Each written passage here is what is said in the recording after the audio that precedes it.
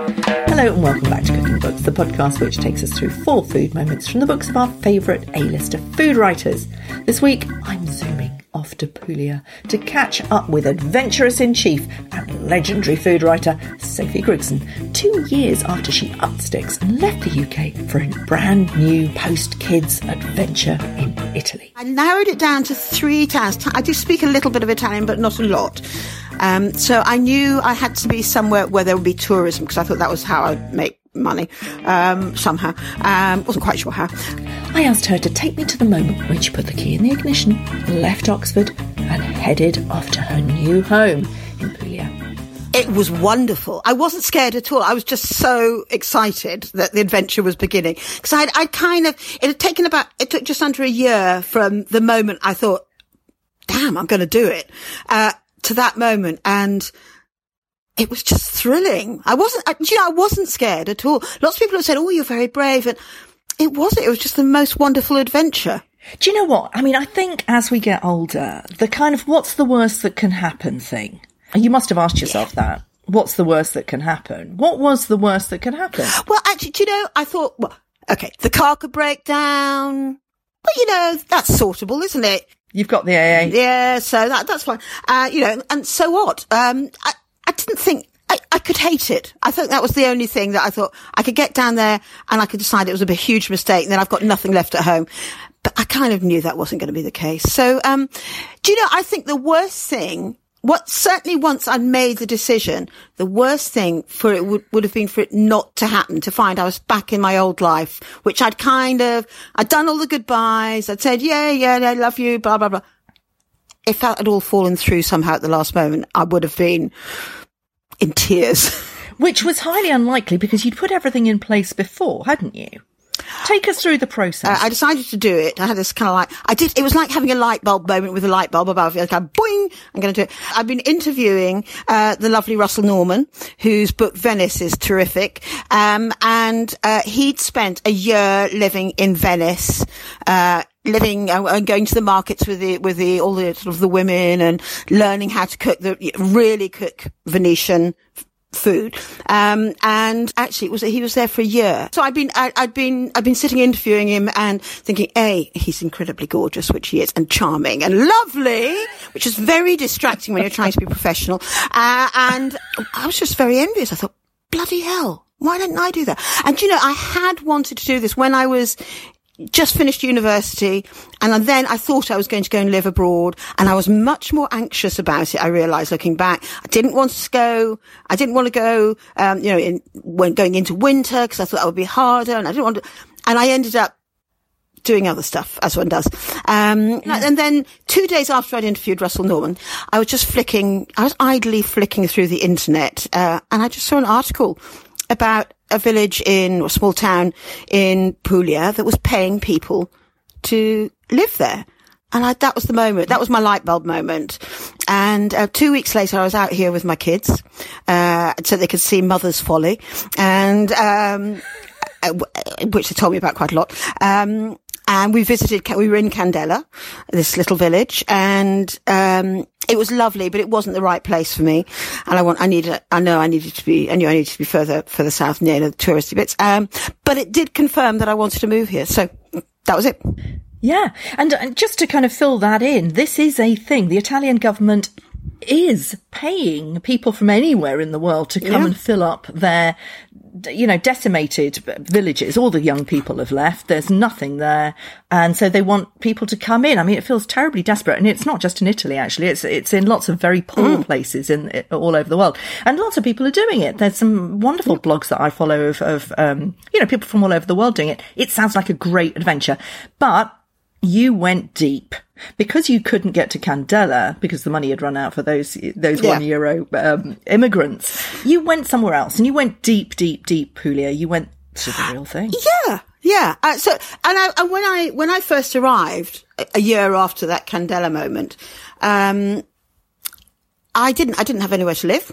I just had me, my car, and what was in my car. So, which was very liberating. Actually, it's wonderfully liberating. And, so I just drove around. It was, I have to say, when I arrived, it was the worst May ever, late May. And it was pissing down with rain.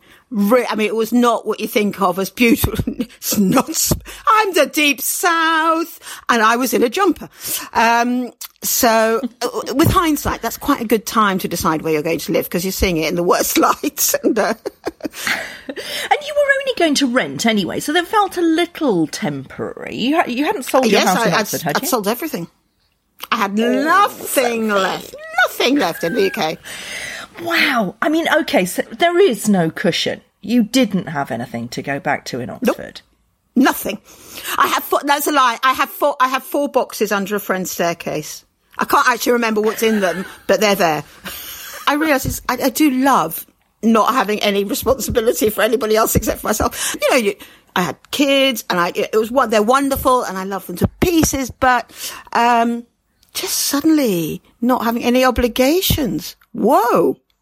This is your time. Yeah. It's so freeing. I hear this, not from a massive amount of people, but when I hear it is profound. I interviewed Laurie de Mori from the Towpath Cafe on the Regent's Canal recently. And, she's done the same thing, and she opened this tiny little cafe. But her aesthetic there is about making something from nothing. And she said that it came from putting a pack on her back and doing the Santiago de Compostela walk, the pilgrim's walk, with very little in your backpack, and realising that's all you have. Letting go of everything and then thinking, okay, well, I don't really need very much. And from that point on, your life changes. Oh, totally. And for the better. Totally for the better. Because you shed that need that you start getting it in when you're quite young, but it sort of grows almost imperceptibly. I must buy a house, I must buy a bigger house, I must be doing well, I must have this, I must have the latest that. And, you don't have to have any of those things to live a really good life. And it's, I now do, well, COVID was a bit of a bit of a spike in the old plan, but I'm free. I can go and do, I can please myself. I mean, I do have to earn a living as well, but that's a small thing. But you've always run your own world, haven't you? Food writers, you just kind of make it up as you go along, and some things work and some things don't. And so you were doing cookery courses, for example, in Oxford. Yeah. You're a writer, you've been writing all your life, you make television programmes, you do stuff. And you presumably, you've written a fabulous book about this first episode of your life in Puglia. Presumably that will go on. We'll talk a little bit about Truly Delicious, which is what you're working on now. But you're going to make it up. So you're used to that, which gives you a certain kind of set of skills and a mindset, which gives you a freedom in itself.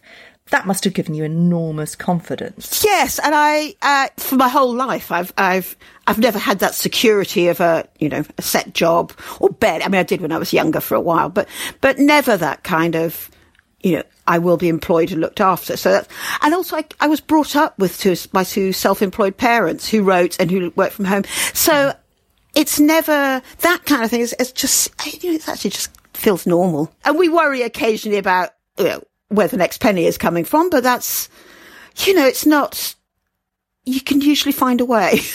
Yeah, that sensibility that your parents would have given you. Your father was a poet, your mother was obviously Jane Grigson. She was an adventurer as well. I presume they were both adventurers through their imaginations, and you started writing very young too. So there was an adventure in your soul. What kind of a sense of their adventure did you bring to this adventure, do you think? Well, when I was a child, they didn't seem even vaguely interesting. That's just my parents. But yes, we did. We travelled, and they travelled more before I was born. Once I was young, we spent a lot of time in France, so I was aware that you could work in a different country, and that wasn't a problem at all. And they... so we spent maybe 3 or 4 months a year in France, and, that sense of being free to make up your decisions about how you use your time and not being tied to a regular job, and not having that need to compare yourself with the next person. That competitive element wasn't there. They didn't, what they did because they loved it, and which is a very lucky thing for people to have. And it's very lucky to be brought up in a household where that's the norm. So it's never occurred to me not to be able to go and do things and have a good, an interesting time. Having an interesting time, I think. And they had an interest. Now, they had interesting friends. They went to interesting places. They wrote. They had an interest in the world, in all kinds of things. But, that was just home. It's about having a chat with a person in a cafe rather than... I think you're right. ...hiding away. Yeah, it's about being out there in the world and just having a chat, isn't it? So take us to the heart of Celia Mesapica, your new home. How did you find it and how did you penetrate it, right, to get to the heart of it? I don't know if I've quite penetrated it yet, but we'll get to that. I found it just by driving around and visiting various towns. And Celia is in the... fairly much the middle of an area called the Valle d'Itria. And I quite soon worked out that I wanted to be in this valley. I started off, second place I stayed in Puglia when I was travelling around was an interesting town called Manduria, which I didn't want to live in. But it is interesting because it's the centre of the Primitivo wine industry. So that makes it very interesting. And then I just drove around in the rain and I narrowed it down to 3 towns. I knew to earn a living because I do speak a little bit of Italian, but not a lot. So I knew I had to be somewhere where there would be tourism because I thought that was how I'd make money, somehow. Wasn't quite sure how. And I didn't want to be in a very touristy spot either. So I'm about 10 kilometres, I think 12 kilometres away from Ostuni, which is much better known than the others and is the big draw around here.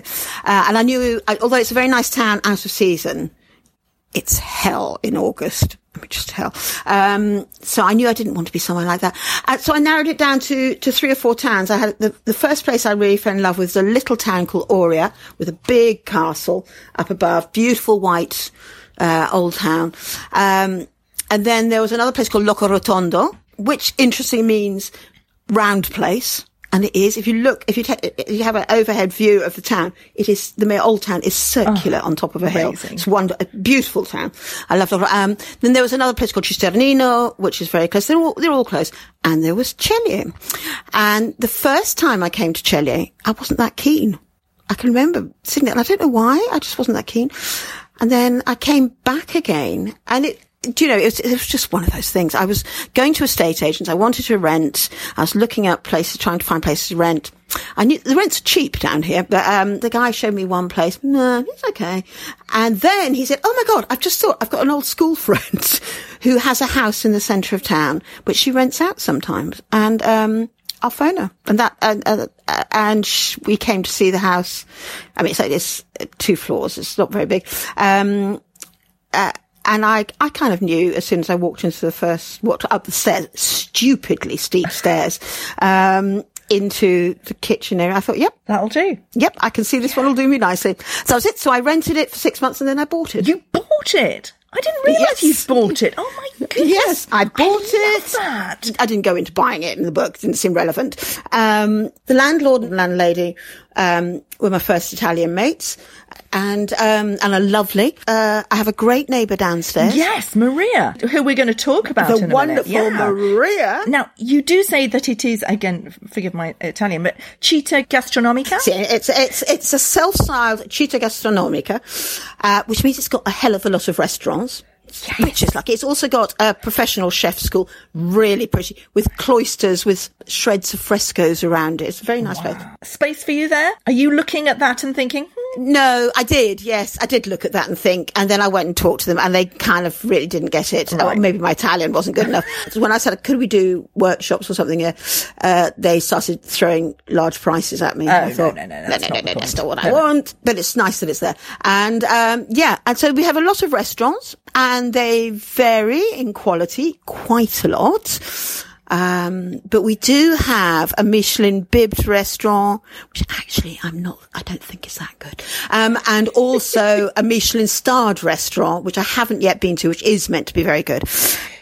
But you don't really need a bit of Michelin, do you? Because you've got downstairs Maria, and through her, you've got that feels by reading the book that you have found your way in largely through Maria. Tell us about Maria, and let's go into your first food moment, which is all about her. So Maria, downstairs Maria, is a wonderful, and she's a very, very much local, doesn't speak a word of English. So we communicate quite well, but we really communicate through food, which is terrific. And I knew when I moved in, she had outside her front door is actually directly underneath where I'm sitting now in my bedroom. So her outside her front door were 2 huge, beautiful pots of basil. I mean, like big pots of basil. I thought, good sign that. And we started, and she said hello. She's very friendly. And then there came this moment not that long after I'd moved in when there was a knock on my door, and a shout. She shouts, Sophia, Scendi! Which is, Sophie, come down. I know that, I understand that bit. And I know it's like a royal command, and I know it's going to be worth it when she does it. So I scendied, and there she held out this small plastic bowl with this lovely sort of goo of red and green and brown goo in it, and she said and I took it back upstairs, and it was, oh my god, it was just the most delicious thing. It was frigitelli al pomodoro, peppers. They're a particular kind of green pepper, always green, a bit like a padron pepper, only a little bit bigger, cooked with tomatoes. That's it, and a lot of olive oil and basil, and oh my, it was just heavenly. It was just heavenly. And that was how our relationship started, over a plastic bowl of frigitelli al pomodoro. Which can't get any better than that, is it? You're talking about rent in the first place, you're talking about air conditioning, and then you've delivered a plate of peppers and you're in. I mean, what's not to like there? What's not to be happy about? Absolute heaven. And her recipes are littered through the book, and you can tell that she's a real traditional old-school cook. And that is exactly what Puglia cooking is all about, or that particular part of Puglia. All of it, I think, actually, but yes. Very easy. It is absolutely dependent on having beautiful Mediterranean, sun-kissed, sun-ripened vegetables, though. So take us back in your mind only to Oxford and have us cooking that. Could we get anywhere near it? Yes, you can. You can. And I've been doing some online classes with people, funnily enough, quite a few of them in Oxford. And you can get pretty close. You may have to do some little tweaks, maybe add a little bit of sugar to make the tomato soup. But actually, one of the things that I discovered here, which really surprised, I've been surprised by many things here, in the food and others, but, is that they use the cherry tomato certainly in the summer, is the cooking tomato. So it's not... You'd normally use the plum, wouldn't you? The plum and the bigger tomatoes are for making sugo. So you would traditionally boil down huge vats of these ones to make sauce to put by for winter. So, but in a huge number of dishes, it's the cherry tomato that goes in because it's sweet and it has lots of flavour. And with something like that, the first dish from Maria, the frigitelli al pomodoro, there's not actually... I mean, it's probably got a little bit more tomato than a lot of dishes, but they don't use them to make a big heavy sauce. They're used almost as a flavour, as kind of an accent to provide a bit of umami in a dish. They're almost like a seasoning. So you might get a dish of pasta of some sort, maybe the pasta ceci with chickpeas. And where you're getting a dish for 4 people, you'll maybe have 12 cherry tomatoes. And in the frigitelli al pomodoro, Maria's version anyway, you use cherry tomatoes. And the cherry tomatoes in the UK are usually very, very good. Yeah. You get that lovely sweet one. So you can get something, maybe not quite the same, but close. Well, we can get the spirit of it. Unlike the orecchiette al cime di rapa made in Bari. Now that is, you have to go there. And, nobody has left their homes for so long now, we can only dream. Take us to the pasta grannies in the little squares in Bari, making the orecchiette, no longer posing for the tourists because there are no tourists, but making this particular Puglian pasta. So, yes, so in Bari, in the old town, when you walk through the street, and there's a particular area, but there's more women scattered around the place doing the same thing. But there's a couple of particular streets where the actually, it's both young and old women. They're sitting at tables outside in the summer when it's warm enough, and they are making orecchiette, which is a little ear-shaped pasta. Pasta here is, because Puglia was an exceptionally poor area, all the pasta is made with just flour and water. It's not got egg in it. So they make this pasta dough, and they sit there with their tables out, rolling dough, chatting to their mates, chatting to tourists who want to chat to them, and making orecchiette. And they do it, I mean, they make it look so easy. They can do it, they barely look, they do it, and they're just doing and they do it at an amazing speed. And I can tell you, when I've had, it is not that easy. It really is. Hurts your thumbs, doesn't it? Yes. And it's, I think I've now just about cracked making it, but the speed bit, I think you have to have years and years of practice from being a little girl, so I'll never sit down and make orecchiette for 12. No way. But yes, but they sit there doing this, and they're lovely, and very, not too long after, about 6 months after I've been here, I got a notification from it's the Puglian tourist, but they also have, talking about the pasta grannies, because of course they don't follow the sort of food hygiene laws, which are essentially the same as the UK. I mean, but this is Italy, so it's a little bit different. But they've now made special exceptions so that these women can make their orecchiette out on the street without breaking any European laws. How funny. It's fabulous. I'm very interested in the fact that you said there are young women making this orecchiette as well. That pleases me enormously. It's not something I hear very often from people who are telling stories of, what's happening in Italy. And you hear that it's the nonnas now rather than the mamas, and there's problems about the Mediterranean diet sort of losing its touch, and fast food coming in, the old ways being lost. I love the way that you talk about the young women in Ceglie, by the way. Just so beautiful. And we can see them, of course, absolutely sun-kissed and gorgeous. Are they making orecchiette? I think not as many. Not as many. So I imagine, someone like Downstairs Maria, who is, I think, about 70. So people of her generation, huge numbers of the women would have made those things.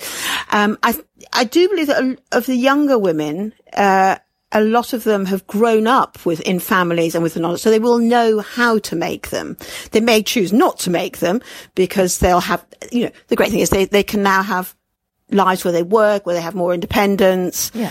So it's kind of the trade-off, really, isn't it? It's losing some of those things. I think it's as long as they can. Lots of people come to cooking later. The amount of people I talk to who grew up around beautiful cooking as children, but didn't cook as children until they left and went to university, for example, and suddenly missed their mother's or their grandmother's cooking, and they find themselves, and start, revisiting some of those recipes that they do know instinctively. And perhaps those women that you described, those young women, will, and men. Oh, no, and men, actually. I think it depends on the man, but my ex-landlord, my lovely friend Vito, he's the first person who taught me how to make orecchiette, and he's very keen on food.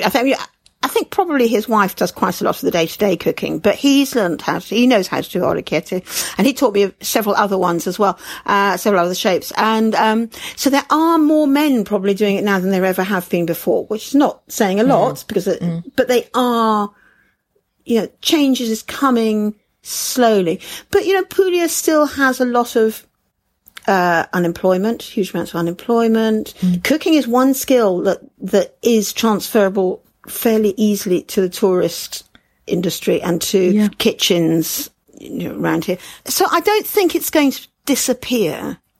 It may become more of a specialist thing, maybe. Yeah. Places like Taranto, just down on the other side, actually, isn't it? You cross over. It's not very far. It's 45 minutes drive away. is very poor. I went down there on the advice of Emiko Davies, actually, and she told me where to go and eat. And I did have some amazing food down there. But you're right, the way that you describe it is it's an old industrial town. It's very poor. But it is your third food moment. Tell us why you chose that one. Cozze aragonate. So grilled, basically. It's a nice word, aragonate, isn't it? Puglia has this huge, long coastline. It's sort of 500 miles. So seafood is hugely important.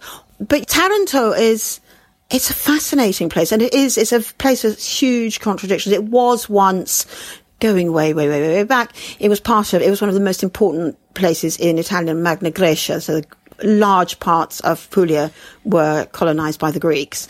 And Taranto has this amazing port. So this lagoon behind the city, which is called the Mare Piccolo, the Little Sea. And so that provided shelter for ships. It was incredibly important Mediterranean port in those days. And gradually it's kind of tumbled down to a place of immense poverty. There are these huge industrial works belching pollution out across Taranto. So from this incredible grandeur, it's really gone up, but they still have that indomitable pride. It's one of the things I love about Italians. Is they have this huge pride in their local town, their local area, particularly when it comes to food. And Taranto has in the Mare Piccolo, this lagoon, this huge lagoon, is the centre of their mussel and oyster growing trade. And you can, if you find a nice spot just outside the town, you look down across this, you can just see these endless posts strung together where they're fishing the mussel. So cozze are a huge thing in Taranto. They eat them in many different ways. There's a dish that I've had there, comes out of stretching food, where you stuff the mussels. So you open the mussels and you do this stuffing on top, which is largely bread based. So using up stale bread with cheese and parsley and egg and then it's sort of plonked on top of each one. And then they are cooked in a tomato sauce. It's actually quite heavy. But you can see how it was developed because it's about filling stomachs and it's, putting that stuffing on top makes them go a long way. It'll be interesting because, a lot of Italian food all over the world actually is characterised by poverty. Particularly when Italians have moved to different countries, they've taken their food from the old country with them and it travels beautifully. I noticed in Taranto a lot of immigration. A lot of Syrians, a lot of people coming over from war-torn countries, and they will be bringing their food with them. I wonder if Italy would be open to that influence of immigration. Whether you're going to, like Melbourne, you're going to find, I think you have to have that empty cultural plate in the first place, like Melbourne did, where the Greeks, the Italians, the Vietnamese brought their food from the old country and made it so amazing. I wonder if there would be a resistance amongst the Italians to food from the old country, from other old countries. Big resistance, because Italian food is the best in the world, and why add anything else? I mean, and particularly in the south, I think there is a huge resistance. People further north, people in big cities are more open-minded. But down here, there's younger generations have accepted the hamburgers. We have in Celio, we have at least two kebaberias. You can get your kebab with chips rolled up together. But one of the few things that I miss from Oxford and from the UK is I miss being able to just go and grab a Thai or an Indian meal, or, just easily. That doesn't have the one foreign cuisine which has somehow taken hold is Japanese. Interesting. So, but there is a connection here. It's to do with sushi and sashimi because the Puglians love raw seafood. So they eat a lot of raw shellfish. Oh my God, the raw prawns from the area around Taranto, in fact. The little violet prawn, well, they're not that little, medium-sized violet prawns and red prawns are divine eaten. Amazing. Just raw. Amazing. absolutely gorgeous. So Puglia has crudo, pesce crudo is a big thing here. Not cheap, but it's a big thing. And so they have that. I think that to Japanese food has somehow worked. But it's interesting what you say about, the increase of junk food. Let's call it junk food as a sort of a catch-all. You do mention in the book that places like Parmigiano Reggiano, for example, whole areas like the Spanish are becoming much more factory farmed. You can go through that whole area and you won't see any cows in the fields. They never see the light of day. And, one of the most prized and most exported cheeses, comes from stressed cows. That was never a thing. How are the Italians kind of dealing with that? Why are they putting up with it? Well, certainly with the Parmigiano Reggiano, the Parmesan thing. I went on a press trip there, decades ago, and I asked this. And their answer is that, in the middle of summer, it's too hot for the cows. They get sunburnt, literally. And then in Parmigiano Reggiano, they also say, and they could eat the wrong things. Okay, this is a sweeping general. I don't think many Italians care an awful lot that these poor cows are shut up in huge, vast hangars and can't move around. And, because the dairy industry is a massive thing here. I mean, just in my little town, as well as the industrial ones, which the industrial industry, dairy industry. But around here, around this town, we've got 5 small dairies, whose cows do get out more, particularly two of them, I know, let the cows out into the fields. But there is so much mozzarella and ricotta eaten here. I mean, just eons of it. No, shed loads of it. That's better. Not eons. Shed loads of it. It's the most, I would say it's probably the most important cheese. And you go to any meal and there it just is mozzarella, left, right and centre. And it's an essential thing. But it's about the quality. I just don't understand. If you're looking at beautiful meat, for example, or you're looking at beautiful cheese or anything that comes from an animal, there is an impact on the end product from the way that animal is kept. If you've got a stressed cow, you're going to taste it, aren't you? Surely it's all about quality. It's mostly about quality. I think is what it is. And, we're down wherever you go. I mean, Puglia is not some sort of fantasy backwater where everybody still does things in a beautifully old-fashioned way. It's a part of the modern world. And you can go to the supermarket and many people will be shopping in the supermarket. There are more small shops in towns selling food than there would be, I think, in most small towns that are comparable size in the UK. So they still exist and they're still used a lot. And because it's a poor area, being able to buy cheaper mozzarella, which may not be as good, but being able to buy it is hugely important for people. So it's like anywhere. It's quality versus affordability. Yeah. At a loss to the culture. Yeah. And it's a really hard equation to balance. It's an almost impossible equation to balance these days. The chickens are a little bit luckier, really. And we'll go to the title of your book and your final food moment, a curious absence of chickens. What happened to the chickens in Puglia? Well, it's a good question, isn't it? And it is, it's a strange thing until actually 3 weeks ago. I've been here for 2 years now. Until 3 weeks ago, I had never seen chicken on a restaurant menu. Never, ever. I was just really curious. Why? And coming from the UK where chicken is, everywhere. So I pondered about this. I asked local people. I asked all kinds of people. And they came up with, maybe it was because it was a dish of the poor. But Puglians have enormous pride in the dishes that come out of poverty. And they're on menus left, right and centre. So that couldn't have been the answer. It took me a very long time to try to work this out. And then I had a clue in the form of a song from the wonderful Puglian comedian, Checco Zalone. And he has a song that I came across called Un culo cusato. That's the stitched up ass chicken. And it's basically all about this recipe, this Puglian recipe for chicken. which was a chicken with a lot of stuffing, including chilies. They'd eat a lot of chilies here. And it was and I started looking up this recipe, and then it all unfolded. So in the past, if you had chickens, you were quite lucky, because then you had eggs. So you had a regular source of protein in a world where poor people couldn't afford lots of meat. They couldn't afford huge amounts of cheese, except maybe on special occasions. And to sacrifice a chicken for the table was a big thing, because, maybe when they got old and they weren't at their prime laying, you might.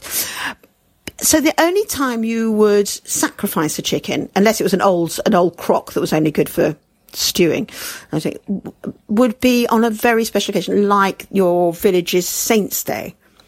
And that's when you would kill a chicken. And you had to make one chicken go around the whole family, and lots and lots of people. So you'd make this huge stuffing that goes in as bread base, but if you're very, very lucky, a bit of meat in there as well. And it just occurred to me that's why you don't see chicken on the menus, because they were so special. So when people go out to for a special celebration, they pile on the meat, grill lots of meat. It's a big, big, big festa thing. But chicken, thing is, no, we don't eat chicken, really. Yeah, fascinating. You've already started a little catering company called Truly Delicious. Mm-hmm. Little pun there in the Truly. Tell us about the meaning there. So Trullo is a typical agricultural building here, and place people lived in. They are sort of it's like Hobbitland. They're little conical houses. There's a very famous town called Alberobello, which, can I just say, do not go there in July, August. I did once. We lasted 5 minutes. It's hell. It's like it's been Disneyfied, but it's a town where there are hundreds and hundreds of Trullos all together, and people live there. And it's very much a symbolic thing of Puglia. So that's why we called it Truly Delicious. Little pun there, Anglo-Italian pun. So we are catering. Theory was, because I'm the lovely Rona who I work with, we speak a little bit of Italian, but not a lot. The theory was we would go to English-speaking holiday makers and cook Puglian food, or anything else they wanted in their villas. Anyway, this is a bit backfired, given that there are barely any English speakers here this year. There are a lot of Germans and Belgians, and a lot of Italians. So we're hoping to cater for they take over a villa and they pile loads of people in, and you go and cook for them. How lovely! Yeah. This week, in fact, I've got a birthday event tonight, and a couple of others booked this week. So it's not all doom and gloom. So you're doing it. You've got the book out. You've got the catering company. You've got clients, even though the world has locked down. That's pretty amazing. The luck is on your side. It's been a slow thing. I mean, it's taken me 2 years to get to this stage. Detail. But hey, I'm very lucky. It's very cheap to live down here. Yeah. Well, some things aren't, but the basic living is very cheap. So I don't need a huge amount of income. I just need enough to make my life pleasant, to be able to go out and have a lovely pizza with friends every now and then. What's not to like? Thanks for listening. You can buy all the books featured on Cooking Books by clicking on the bookshop tab at juliesmith.com. And while you're there, do sign up for the newsletter to keep up with all my news, including the new supper clubs. Don't forget to rate and review the podcast on Apple Podcasts. And I'll see you next week with a bit of a break in tradition, with me in the hot seat, talking about my book, Taste and the TV Chef, How Storytelling Can Save the Planet, with food writer Bea Farrell.